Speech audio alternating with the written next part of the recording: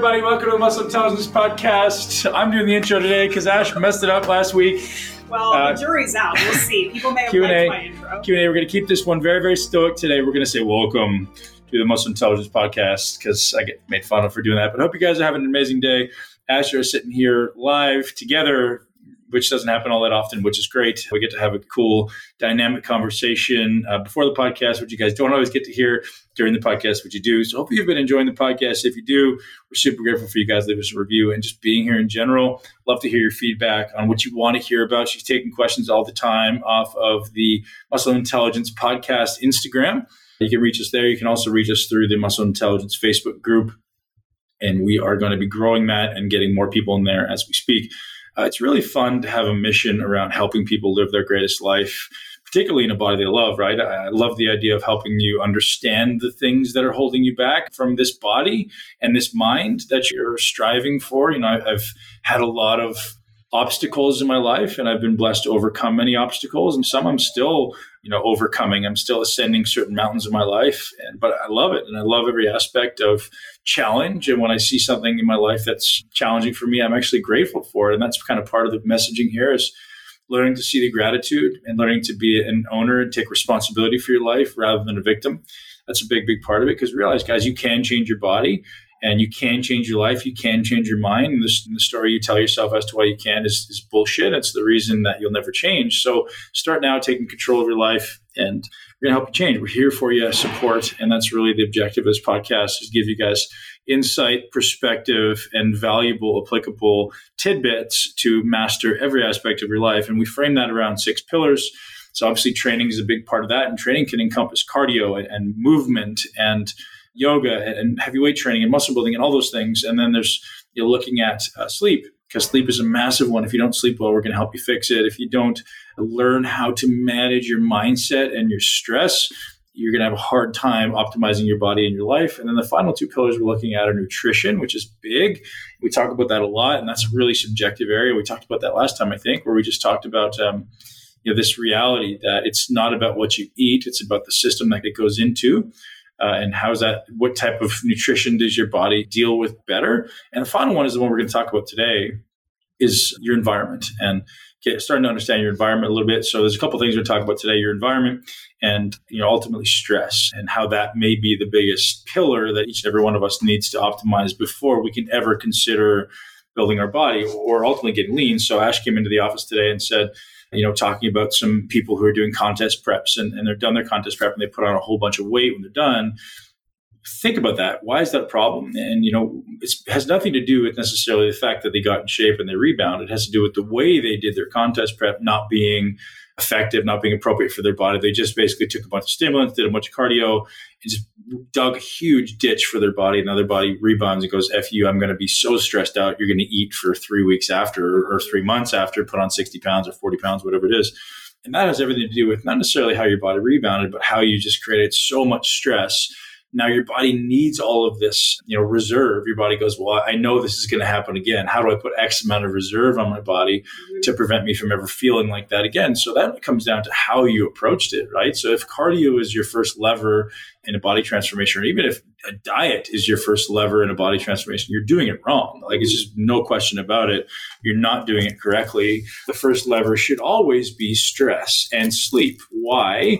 Well, if you're stressed, stress is what makes people eat like idiots, right? And it may not be a psychological stress. It's just an internal stress. And it's your coping strategies. Where you've done a contest, like, oh, now I have to, you don't realize how stressed you are, or any type of transformation. You don't realize how stressed you are. Now you just start eating to cover that up and fill back in that gap. But anyways, I won't ramble anymore. I'll let Ash kind of take the reins here and run with whatever questions you guys have sent in the realm of those 2 topics. Mm-hmm. First of all, I think I'm going to start recording our pre-recorded conversations so that they can go in a blooper / behind the scenes reel at some point, but we'll see how that goes. That'll be for the VIP. You'll have to pay extra for that one for sure. Yeah. But I love the fact that you mentioned that one of the main pillars is environment, because I think that most of us now accept the fact that we have to be mindful about the food that we put in our body and the approach that we take to exercise. But I think some of us still are under the misconception that our environment is a thing that that just occurs and it just exists and we enter into it every day. But you have to mindfully curate and create your environment too. It sounds like common sense when you say it out loud, but a lot of people don't really think about that. We were talking about that sort of post-competition rebound or whatever that people do. And a lot of people have been there. It's because we don't put the attention into creating the right environment to come out of that competition prep in a healthy way. Well, even going into the competition prep, what people don't acknowledge about the environment is your mitochondria are little kind of sensing organelles. They're sensing your energy status in your body and your cells. They're also sensing the environment around you. So if you're in an environment that's artificially lit, or if you're in an environment that's toxic, your mitochondria are sensing that, and they're changing the way your body produces energy because of it. And they literally become this sensor for your autonomic nervous system to kind of ramp up production of energy. So your body goes into this low-level state of constant stress. And if I'm in this blue lit environment with shitty air quality, maybe I'm driving my car and there's this constant underlying stress, your body just constantly dumping cortisol, adrenaline, and releasing energy, more and more and more energy. And that just becomes kind of your baseline. So you have this constant state of inflammation and cortisol running through your body all the time. And that's a huge problem to long-term physiology, right? So the best way to understand that, and this stat was told to me by someone from the military performance team, in 1920, the resonant breathing rate, the resonant respiration rate per minute, what do you think it was? What was it? 6. What do you think it is now? Like 100. No, like between 17 and 19. That's crazy. So in 100 years, we've effectively tripled our respiration rate on average for no other reason than stress, right? So this constant breath rate is going to be increased because your body's sensing stress in the environment. Stress comes from those insidious things that you don't even notice, right? It's the air, it's the light, it's the EMF, all causing your nervous system and your mitochondria to interpret stuff around you and just kind of slowly over time ramp up the amount of sympathetic stress, thereby the amount of energy it's dumping. And guess what happens? Your body goes, hey man, I'm dumping a lot of energy constantly, put some carbohydrates back in. So your body uses carbohydrates not only to replenish, but also to mitigate that low level stress. So to kind of bring that stress down. So your body's craving these carbohydrates, not because you need them, but well, maybe it is because you need them, but because you're exposed to this constant level of stress. And that's what your body has learned through evolution is going to combat stress. So your body starts craving sugars and foods. And now guess what? Now you're going to start eating more foods than you need, because we know what happens when we eat a little bit of sugar. It's very hard to eat just a little bit of sugar, because then your brain gets that dopamine hit and you want more and more and more. Mm-hmm. So that's the kind of the slippery slope that's existing in our society. So maybe the first intervention, when it comes to the environment, is just start paying attention, because nobody knows, right? When I say your environment, it is your light. It is the blue light exposure. Are you getting enough time outside in a natural environment? Or are most of your hours spent with blue light from a screen or a TV or a computer or a phone? And are you adjusting the lights in your home? Like if you have these typical daylight lights, the white or the blue in the evening time, your brain's getting a sense that, hey, it's daytime, so it keeps producing cortisol and prevents that release of melatonin. Then you're going down the slippery slope of poor sleep quality, right? And that's the slippery slope that exists in society today. So I'm anal. Like the one thing that I'm neurotic about in my life, and sometimes it's not convenient for people in my life, but I really don't give a shit, is the light. It's like if it's dark outside, it's dark in my house. If you can't read your book or whatever, too bad. Like do it earlier in the day, adjust yourself, and let no food late at night. And I'm very neurotic about those things. And I'm very neurotic about wearing blue light blocking glasses. I'm very neurotic about often wearing clothes when I'm in a blue light environment. I'll wear my blue light blocking glasses when I'm in an environment where I know I'm getting a lot of blue light, because it not only is going through my eyes, most of it's going through my eyes, but a lot of it's going through my mitochondria as well. So very aware of those things. And then obviously paying attention to how much EMF you're exposed to. Like if you're in a work environment or if you're in a home environment, like unplug your Wi-Fi, man. Take that shit out. Keep your phone away from you. Like keep it on airplane mode when it's in your pocket. And sometimes I don't talk about these things because I think they're just kind of common sense, but I realize they're not common sense. Like do not hold your phone against your body. It's never in my pocket unless it's on airplane mode, as Ashley holds it against her forehead.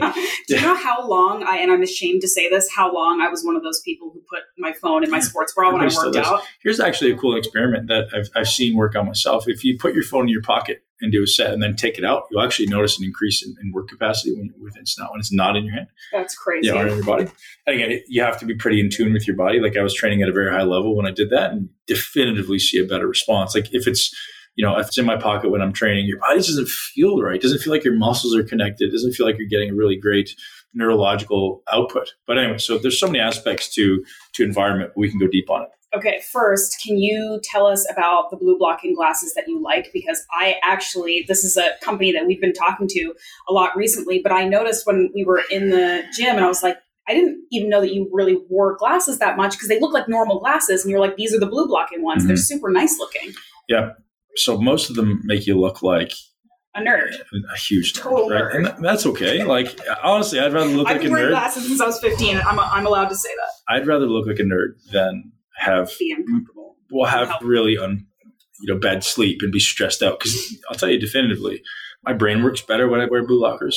I sleep better. I don't have as much low level anxiety just from wearing blue blockers, and it's a huge difference. And if you're learning to pay attention to your body, like that high level of awareness that I strive for, you start to pay attention to these things. You're like, God, this really does make a big difference. So, I don't want to throw out names, but I've wore every company, pretty much the big companies that exist. And I can't say whether or not they work, but the one company that I can say works because they release all of the data on their lenses is BlueBlox. And, I reached out to the company and said, hey guys, I love your product. I wear your product. My kids wear your product. My kids do not watch television without really? blue blockers on. Yeah. So if it's dark outside, they're wearing red glasses. If it's light outside, they're still wearing yellow glasses because I'm trying to minimize the blue light exposure, period. If they get blue light, it's coming from outside. Usually all my light bulbs inside my house, I've changed to 2200 Kelvin, which is like really, really orangey yellow. Get rid of all the blues. And then I put them on a dimmer switch. So I can literally have them really bright or really low. And I think that's so important. So yeah, BlueBlox, they look awesome. And I know they're coming out with new styles.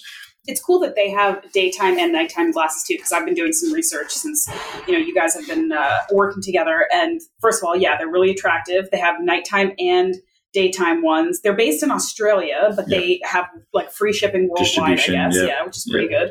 But again, it just goes back to the companies that you work with are companies that are actually providing fact-based science on this is why this works. So that was why I never really kind of told anybody about this before, because I honestly don't know, or in the past I didn't know if, I'm not going to say the company's names, that X company is it just like a red tinted lens or is this actually doing something, and I had no idea.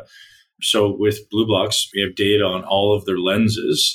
And I was like, okay, well, these guys are actually going out of the way to spend some money and do the research and make sure they're getting high quality lenses. Because honestly, anyone right now, we could call a company in China and go, hey, I want blue light blocking glasses that are nice frames and have them here for $5, right? Really, really cheap. But doesn't mean they do anything, right? Yeah. They just put on a blue tint and off you go. That's not the objective. So I've actually noticed, like I said, a big difference with the clear ones. So I like those a lot. And I wear those just that I know I'm going to be inside or if I'm at my computer. And the yellows are kind of be like your kind of midday, twilight hours where, after 4 p.m. where the sun starts coming down, and if you're in blue light. And then the evening ones, I want no blue light coming through after the sun's gone down. Mm-hmm. And that's the intent there. And from an environment and lifestyle perspective, light, like that warm orange red light, is so much more attractive and nice and calming than blue light. Nobody likes sitting under these blue lights or fluorescent light. It's gross. That nice candle light kind of stuff is so much nicer anyway. Okay. Awesome. I have not gotten my hands on these glasses yet. I'm going to. I'm working on it, but they have a discount for us. So it's 15% off if you use the code MUSCLE, obviously. And the website is blueblox.com/muscle intelligence. And it's blue, BLU, so no E. And we'll put that in the show notes so people can check it out. But one other thing I wanted to talk about, the environment part, that I think is really important to clarify, and I think that this is something that's central to the work that you do and the podcast, is talking about environment and creating a healthy, appropriate environment to your goals. For people who are really type A and dopamine dominant, we talked about that this week, and people who are doing bodybuilding competitions and competitions of any kind, they tend to get better at creating an environment for a specific goal. It's when we're talking about a sustainable, lifelong environment that people fall apart. And that's why a lot of the times it's after the competition that people really lose their shit, because we don't know how to create that environment that's sustainable and supports health for our entire life. We can create this bubble for 12 to 16 weeks, but it's the rest of life. Do you mean still having a jar of peanut butter in the fridge and not having to eat it? Yeah, I can't do that. I still can't do that. Right. I can't do it. So people create, I have a huge problem with this, and I hate to sound sexist, but I often dissuade females from competing for that reason is, and maybe I'm wrong, but females, in my experience, tend to have a little bit harder time keeping a positive relationship with food after a contest. So if we say, Ash, for 4 months, you can't eat any sugar, you can't eat chocolate, you can't eat peanut butter, ice cream, whatever. And at the end of 4 months, because I say you can't, now it's like free for all. And a lot of people I've seen, the reason I'm stereotyping this way is because I've seen a lot of people destroy their bodies, destroy it, and literally not be able to get it back for years and years and years. And I don't even know that it's a physiological thing. It's probably a psychological thing where they're creating so much stress in their body that after the show's done, they're just like, I need to eat everything. And then they get that dopamine fix and they just can't stop. And I don't know if there's any psychological or brain-derived reasons as to why that happens. I don't know, but I suggest everybody, most people don't compete. Like if you can't have a jar of peanut butter in the house for any reason, I just think that's a problem. Like if I can't have a candy bar beside me or a bag of potato chips and not touch them, I think you have an issue with food, your relationship with food. So, and most people going into the contest are fine. Like, oh, yeah, I can have that there. After the contest, it's like, well, there's a cake beside me. I don't just need to eat a piece. I need to eat the whole thing. Yeah. That's a huge issue in the fitness industry. I honestly don't have any suggestions for people who obviously ruin that relationship other than it's going to be a battle of willpower. And we know that our willpower is very, very limited. So I honestly don't. And hopefully one day come across an expert who can teach us like, hey, here's a strategy on how to make this better. But like, it's a tough game you're fighting because your brain is getting that hit of dopamine. And your brain goes, oh, more of this thing. I like this. This is my reward. And then it's like, right? Eating more and more and more. I mean, I think there's a lot of reasons. I would tend to agree with you, generally speaking, that it's harder for women as a woman who's done it and just been in this world too. I mean, of course, men struggle with this stuff too. I would say that there's probably a lot of reasons why it's more difficult for women. And a lot of it isn't necessarily physiological. Some of it, I think, is like cultural as well. I mean, when you combine a sport that is extremely, extremely restrictive, and then combine that with the fact that there's subjective judgment on your physical appearance. And then you combine it with the general sort of cultural landscape where women have to care more about what they look like. Shitty approaches that people take to their contest prep, because that should be the direction that we should talk about today, right? Is the fact that people take these just absolutely idiotic 1980 moronic approaches to contest prep. One thing I will say, maybe there's an argument for flexible dieting there, right? Like as much as I think flexible dieting is a bit of a farce, like, so again, it depends on how you define flexible dieting. Like, is it okay to eat a candy bar or a cookie during a contest prep? Absolutely. But when most people describe quote unquote flexible dieting, it means, I could eat anything that fits my macros. And that, as long as people kind of can differentiate that, like if your objective of today, Ash, is to eat 2,000 calories, it does matter where those come from. It absolutely does. Is it going to hurt you in any way if you make 100 calories come from a cookie? No, absolutely not. Right. So that maybe if you want to define flexible dieting as that, great. Like it allows you, if one cookie a day allows you to prevent you from eating 30 cookies at the end of this, absolutely, man. Or one cookie a week, right? Like I think there should be some degree of flexibility in dieting. But, the reason people screw up a diet is, like I said, more about just a backward approach. If you're going into a contest prep, and I guarantee 95% of the people listening to this have done this. If it's not a contest prep or it's any type of attempt to lose body fat, and the first thing you do is cardio or decrease your calories, you are doing it wrong, period. Those are not your first levers. They should never be your first levers. Your first lever going into a body transformation should, in fact, be putting your calories up in most cases, right? Just changing where they're coming from, taking more nutrient-dense foods. And why do I say putting them up? Because the first objective should always be increasing performance, right? So my objective is how can I increase the amount of work, the amount of volume that my body is being subjected to? So it may be increased volume short-term, maybe increased frequency, but I want to drive my work capacity up. That requires more calories. Why do we do that? Because that's going to increase your metabolism. It's going to increase your muscle mass. And that's your calorie burning machinery. So our objective for the beginning of any new contest or body transformation is always, always, always do more, right? I want to increase so there's multiple or two ways basically to lose body fat, right? It's either decreasing calories or increasing output. And decreasing calories should always be the last lever you pull because we know there's going to be metabolic shutdown. We know that, that there's science around that. So that's the last thing we want to do. So the first thing we do is we increase your work and hey, we need to support that performance. We need to support that work with calories. We need food. We need carbohydrates. We need that stuff. And if we don't have it, you can't do it. You can't perform. So, if the first 4 to 8 weeks of any body transformation contest should be this attempt to increase the amount of exercise you're doing. And that could be, maybe it is low intensity cardio, but my suggestion for most people is high intensity cardio to improve your overall fitness, to improve your cardiovascular health, your anaerobic energy output. All that stuff should come from high intensity exercise first. And then as you get closer to your goal or your end result, your body fat starts coming down, your carbohydrates start coming down a little bit. You don't have as many calories. Maybe you're in a deficit. And now we introduce some low level cardio, some steady state cardio. Maybe now we're in a little bit of a deficit. Maybe now we're decreasing the carbohydrates. But those are things that happen later. Mm-hmm. Because what we know is as soon as we decrease carbohydrates, our cortisol is going to be up. We're going to be more inflamed. Our body's going to be more resistant to losing body fat. It's going to want to hang on to it, right? So if cortisol is up, your body's going to hang on to it. So I think it's really important that people acknowledge that just the typical approach to body fat is just backwards. Yeah.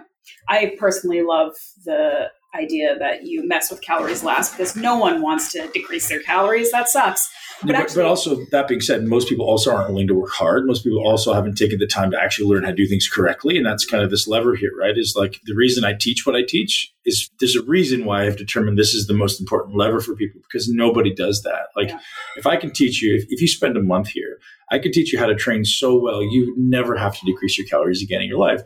People go, man, how do you eat the way you do? And lose fat so fast? Well, because I fucking know how to train. If I decide to pull that lever, I'll get shredded in 6 weeks, because I understand how to train, right? If you learn how to pull that lever, you can actually learn how to produce hard work with muscles. Your body's going to rip through calories and fat so fast. It's just a matter of yes, it is a matter of me going into a deficit, but because I know how to train, it happens so fast, right? Rather than people just one, I don't know how to contract muscles correctly. 2, I don't know how to produce effort. 3, I don't know how to produce stability. And then my cognitive capacity, most people's cognitive capacity to work hard is low. Mm-hmm. So, it all needs to be this cumulative effort to contract muscles harder, make sure the muscles are working, increase stability, and mentally, cerebrally taking your body where you don't want to go ultimately. So this conversation is kind of veered more around competition prep, but I actually, and based on this, yeah, that was my fault. I'll take that one. But one of the questions on social media, it was really more about life and the way that it was worded. I really wanted to make sure that we cover this because I thought it was important, and it was from somebody who is an athlete and a bodybuilder and somebody who is very much, and I can relate to this, in a sympathetic state a lot and veers towards that sort of state. And what they want to know is how to start cultivating this environment that is more parasympathetic and where they can at least access. But within that, she was asking, not just how do I chill out all the time, because we can talk about that, but what workouts do I do that are still going to put me in a sympathetic state of mind? What kind of eating environment? What do I do? Well, I think the first thing for anybody who's massively sympathetic or finds their heart rate variability very low is not even to worry about the parasympathetic stimulus necessarily. It's to actually take your foot off the gas pedal, right? It's stop drinking the multiple cups of coffee. Stop using the pre-workout. Will there be a lull for 3 days? Probably, but you need it. You're going to have to make that conscious decision. If you need coffee to get up in the morning, that's a problem. If you like coffee, like I do, like you do, but if you need it, I can't get out of bed, it's a huge problem. Some days I just choose to have bone broth as my warm beverage in the morning, and that's amazing. But anyways, that's step one, right? Is remove those things that you need. Those, if I can't, I must scenarios. If I must have a coffee, then fucking stop. That's first thing, because everyone's just overstimulated, right? So if we can do that, that'll be a huge difference maker and actually allow you to need less parasympathetic stimuli. And moving along from there, so it's important to acknowledge that the parasympathetic nervous system is the nervous system of the aerobic system, and the sympathetic is anaerobic. So most people who have a high amount of sympathetic stress also have poor anaerobic health. Not all, but many. So typically people in this environment who are really body composition centric don't always spend a lot of time focused on the aerobic system. So a simple lever is breathing, right? Breathing into your diaphragm doing some extended breath holds before every workout. And extended means like, hey, it's got to be more than 6 seconds. It's got to be more than 10 seconds. Ideally, it's more than 30 seconds, right? Doing some extended breath holds where you're actually, it's like a strong breath hold, right? I'm like gasping at the end, right? That type of stuff over time will actually have a significant effect on your ability to maintain a high level parasympathetic nervous system. So that's a simple one that most people don't think of. Meditation's a massive one. Like just being able to be aware of your stress. Like, most people, I can walk into a room and go, well, that person's a stress ball. That person's a stress ball, just based on their posture, right? Like, where are they holding their attention? Where's their facial expression, right? Like, is this conscious and unconscious analysis of human beings? It's just always there. I could just, everyone does it, whether they know it or not, but becoming conscious of it and go like, oh, that person's ball stressed. I'm going to go ahead and walk the other way. You can just pick that up. So, that's important. Paying attention to you. What's your body language saying about you, right? Where is your face? Is your jaw tight? Where are your shoulders? Are they up and forward? Or are they down and back? That kind of stuff. And Jordan Peterson even talks about that stuff in his 12 Rules for Life. It's like pull your shoulders back and down because it shows that you're calm, that you're strong, that you're confident. And rather than, up and forward is like sympathetic disaster pretty much. And those things weigh on each other, right? So like if you're calm and confident, you're going to have that posture, but also if you create that posture, it can help you feel more calm and confident. So it works both ways. Yeah. Well, I think creating that posture is just like being conscious.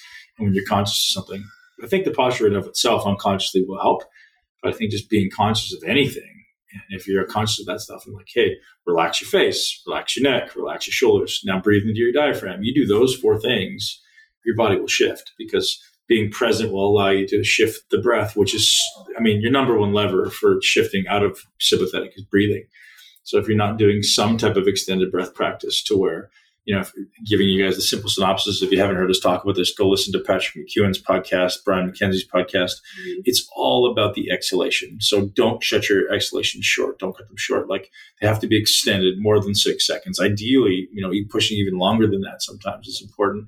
So my inhale may be 3 seconds, my exhale may be 6, and maybe there's a pause at either end, right? Or if that's too complex, do a box breath, which is 4 in, hold for 4, 4 out, hold for 4. I did that through my entire Olympia prep in 2016 while I did cardio. And my cardio became this blissful experience. That sounds sounds unlikely. Right. But honestly, it was awesome. It was meditative. So the first 4 to 5 minutes, you're like, this is going to suck. And you're like 7 to 10 minutes in. And I'm like, man, this is like amazing. It was my favorite part of my day. Once I kind of allowed my brain to lock into that alpha state where I was calm, I was chill, and I was centered, and I was inside my body rather than geeking out inside my brain. It was beautiful. And so anyone who doesn't like cardio, try that next time you do it. For the first 5 minutes, do some 4-4 box breaths. And I guarantee if you do it consistently, actually stick with it, within a few minutes, you'll be into a really, really calm parasympathetic state, which is more, hopefully, maybe, I shouldn't say this, more conducive to fat burning, because you could argue in either direction. It may not be more fat burning, but my belief is it will be more fat burning. So are you saying, though, that if you are able to kind of focus on your breath and implement that properly, that you can be in a parasympathetic state even when you're in the gym crushing weights?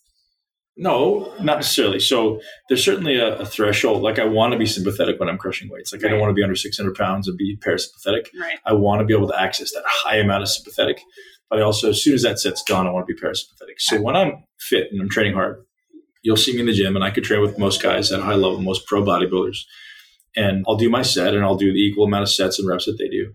And as soon as the set's done, I'll be calm. I won't be breathing heavy. I'll barely be sweating. And people are like, dude, like, didn't you fucking work? I was like, yeah, it worked. But then as soon as the set was done, I turned it off. Rather than most guys that are on the set, they're gasping, they're gassed, they're laying on the floor, falling on the floor. The ability to get up and then get down, right? So I want to, and I give this example in class, I don't know if you were there, but it's this idea, if I go really high rate inhalation, my heart rate should shoot up. And if I go, my heart rate should shoot down with an exhalation, an extended exhalation. And that's a healthy nervous system, right? And I don't necessarily always have that because my training now isn't peak, but still pretty darn good at it compared to most people. But again, I have a high level of standard for myself. What I would expect of myself is I should be able to crush a set. And as soon as I'm done, I'm chilled out. And you'll see me often doing breath holds between sets or being very, very calm between sets because, the breath holds will actually increase the sympathetic arousal because your brain starts going into panic mode. So I'll often do that before I go into a set. You'll see me for 10 to 15 seconds before most sets, I exhale all my air and then I hold. And then just before I'm about to, I want to gasp, I breathe in through my nose and take in all the air because there's a reason for that. And then I exhale and I go, right? So I have this 10 to 15 second breath hold on exhalation, inhale through my nose and go. And that will give you increased output. That will give you increased sympathetic arousal. This all relates to the healthy habit we want to talk about this week, which was the thing that I still have yet to implement regularly into my life. And that is 10 minutes of meditation. Yeah. Guys, there's a lot of levers you can implement into your life as far as optimizing body and mind. And the more I dig into this meditation piece, the more I think it just has to be there for yourself, for your family, for your loved ones, for your children. Like sitting down for 10 minutes in silence and being alone with your thoughts and your breath is all that means. Like, I don't think you need to be sitting cross-legged. I don't think you need to be sitting on a meditation cushion with some funky Eastern music playing. I think it's just being alone in absolute silence and paying attention to your body, paying attention to your breath, paying attention to your surroundings, and learning to just be there, single point of focus, right? Whether that be your breath or whether that be the sounds or whether that be your muscle tone throughout your body or whether that be trying to take in everything in your environment, single point of focus for an extended period of time. Most people can't focus for more than 3 to 7 seconds. So learning to extend that is a superpower. And 10 minutes every day, honestly, I was a skeptic like every one of you. It's life-changing. And we use that term a lot, but you'll notice if you commit to 30 days of 10 minutes every morning and you take it away. So you do 30 days and you go, I didn't really notice the difference. And you take it away. Watch what happens. You're like, holy shit, like that was making me a different person. Oh, like everything, it's not like you cut calories for one day, it's going to make a huge difference in your body composition. It takes time. And the longer you do it, the more consistent you are, you start to notice these like compounding benefits, right? And you're like, oh my goodness, like I can't imagine the life without this anymore. And, I'm at the point now where I'm trying to do 30 minutes 1 to 2 times a day. And it's just completely different. And when I just, honestly, it's still times when I'll go a week or two without doing it. If I'm on the road or if my kids are up real early, whatever, and I don't do it. And I notice a difference in everything in my life. My ability to generate, great relationships and maintain business deals and be calm and be thoughtful and work hard and be focused. And all of those things are gone. And it's just, you don't have access to your greatest brain. So I sit, here's our habit of the week. 10 minutes every morning, guys. Make it a habit because you got to create your brain before the world creates it for you, right? So we get up in the morning. I can create my state. I can create my emotions. I can create anything I want in the morning, the person that I take with me into the world, rather than, walking into some environment and reacting and becoming that person, I think is, such maybe your greatest opportunity in life. Like create your mind before the world creates it for you. And I like that one.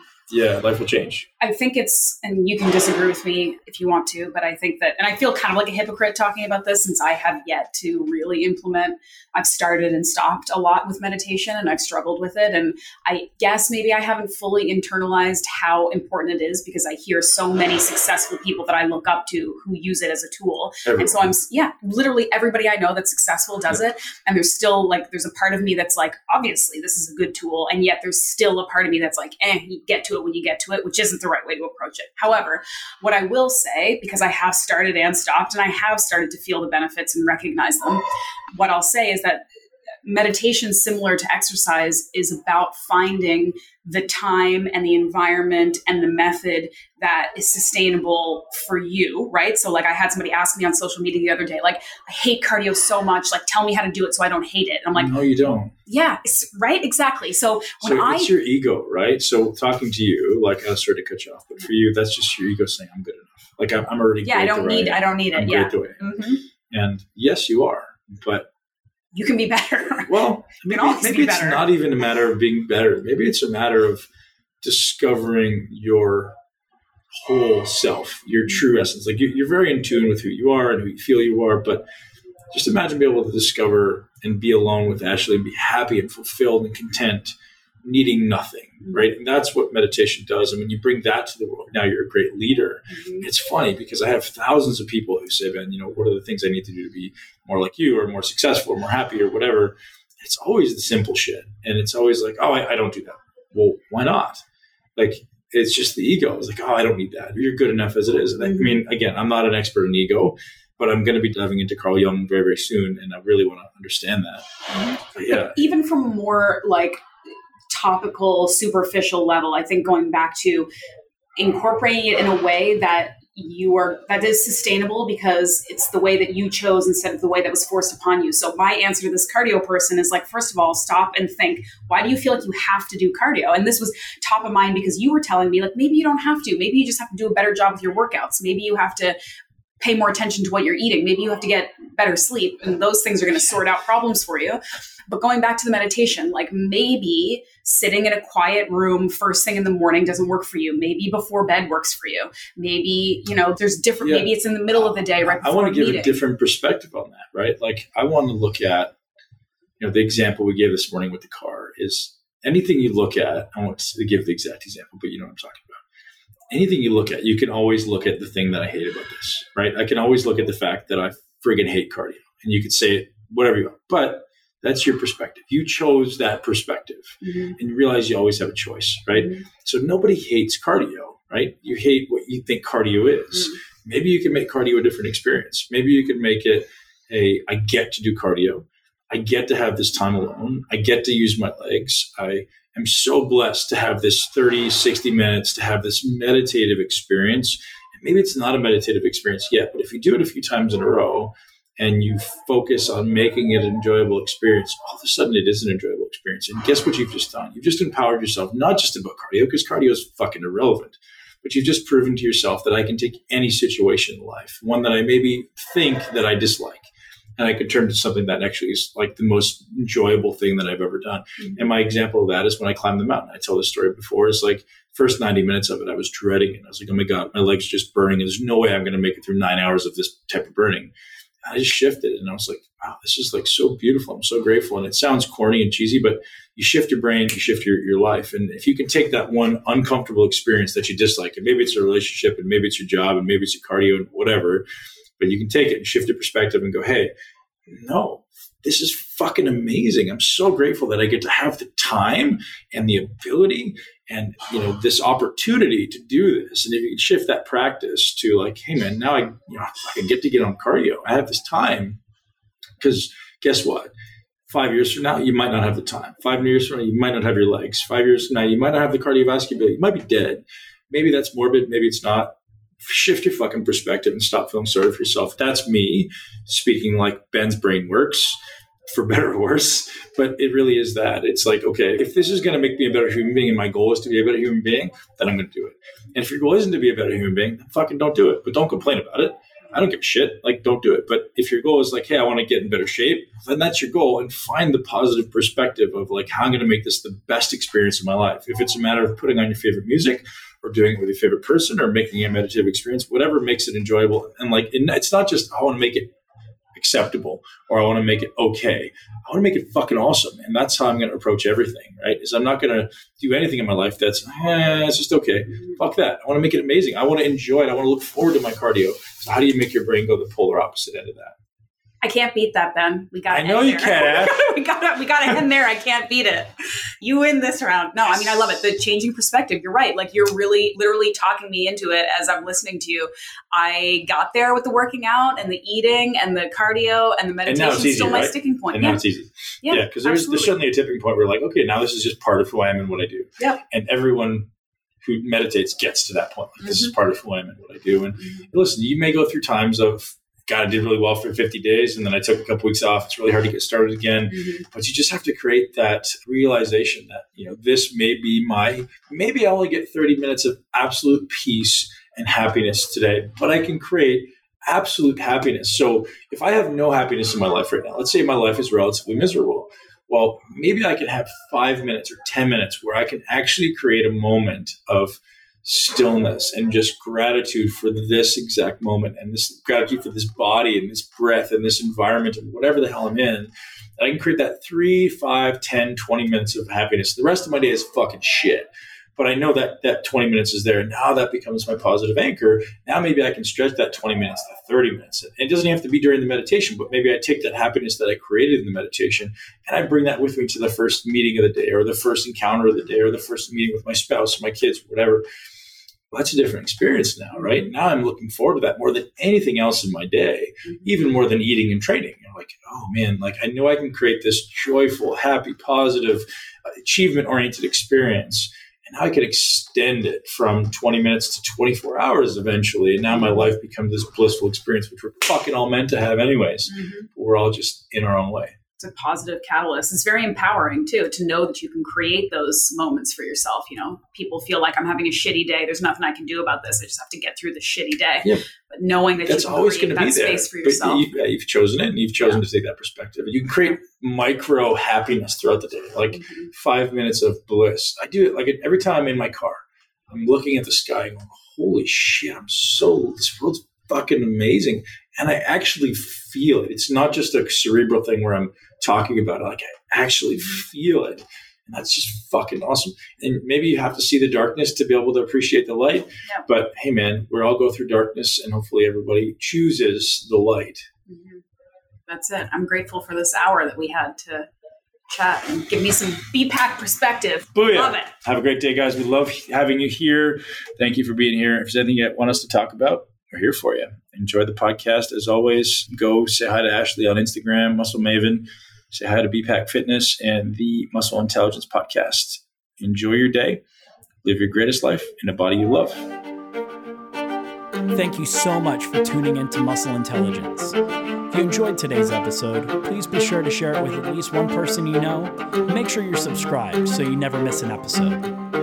This podcast is for information purposes only. The statements and views on this podcast are not medical advice. This podcast, including Ben Pekulski and the producers, disclaim responsibility for any possible adverse effects from the use of information contained herein. Opinions of guests are their own, and this podcast does not endorse or accept responsibility for statements made by guests. This podcast does not make any representations or warranties about guest qualifications or credibility. This podcast may contain paid endorsements or advertisements for products or services. Individuals on this podcast may have a direct or indirect financial interest in products or services referred to herein. If you think you have a medical problem, consult a licensed physician.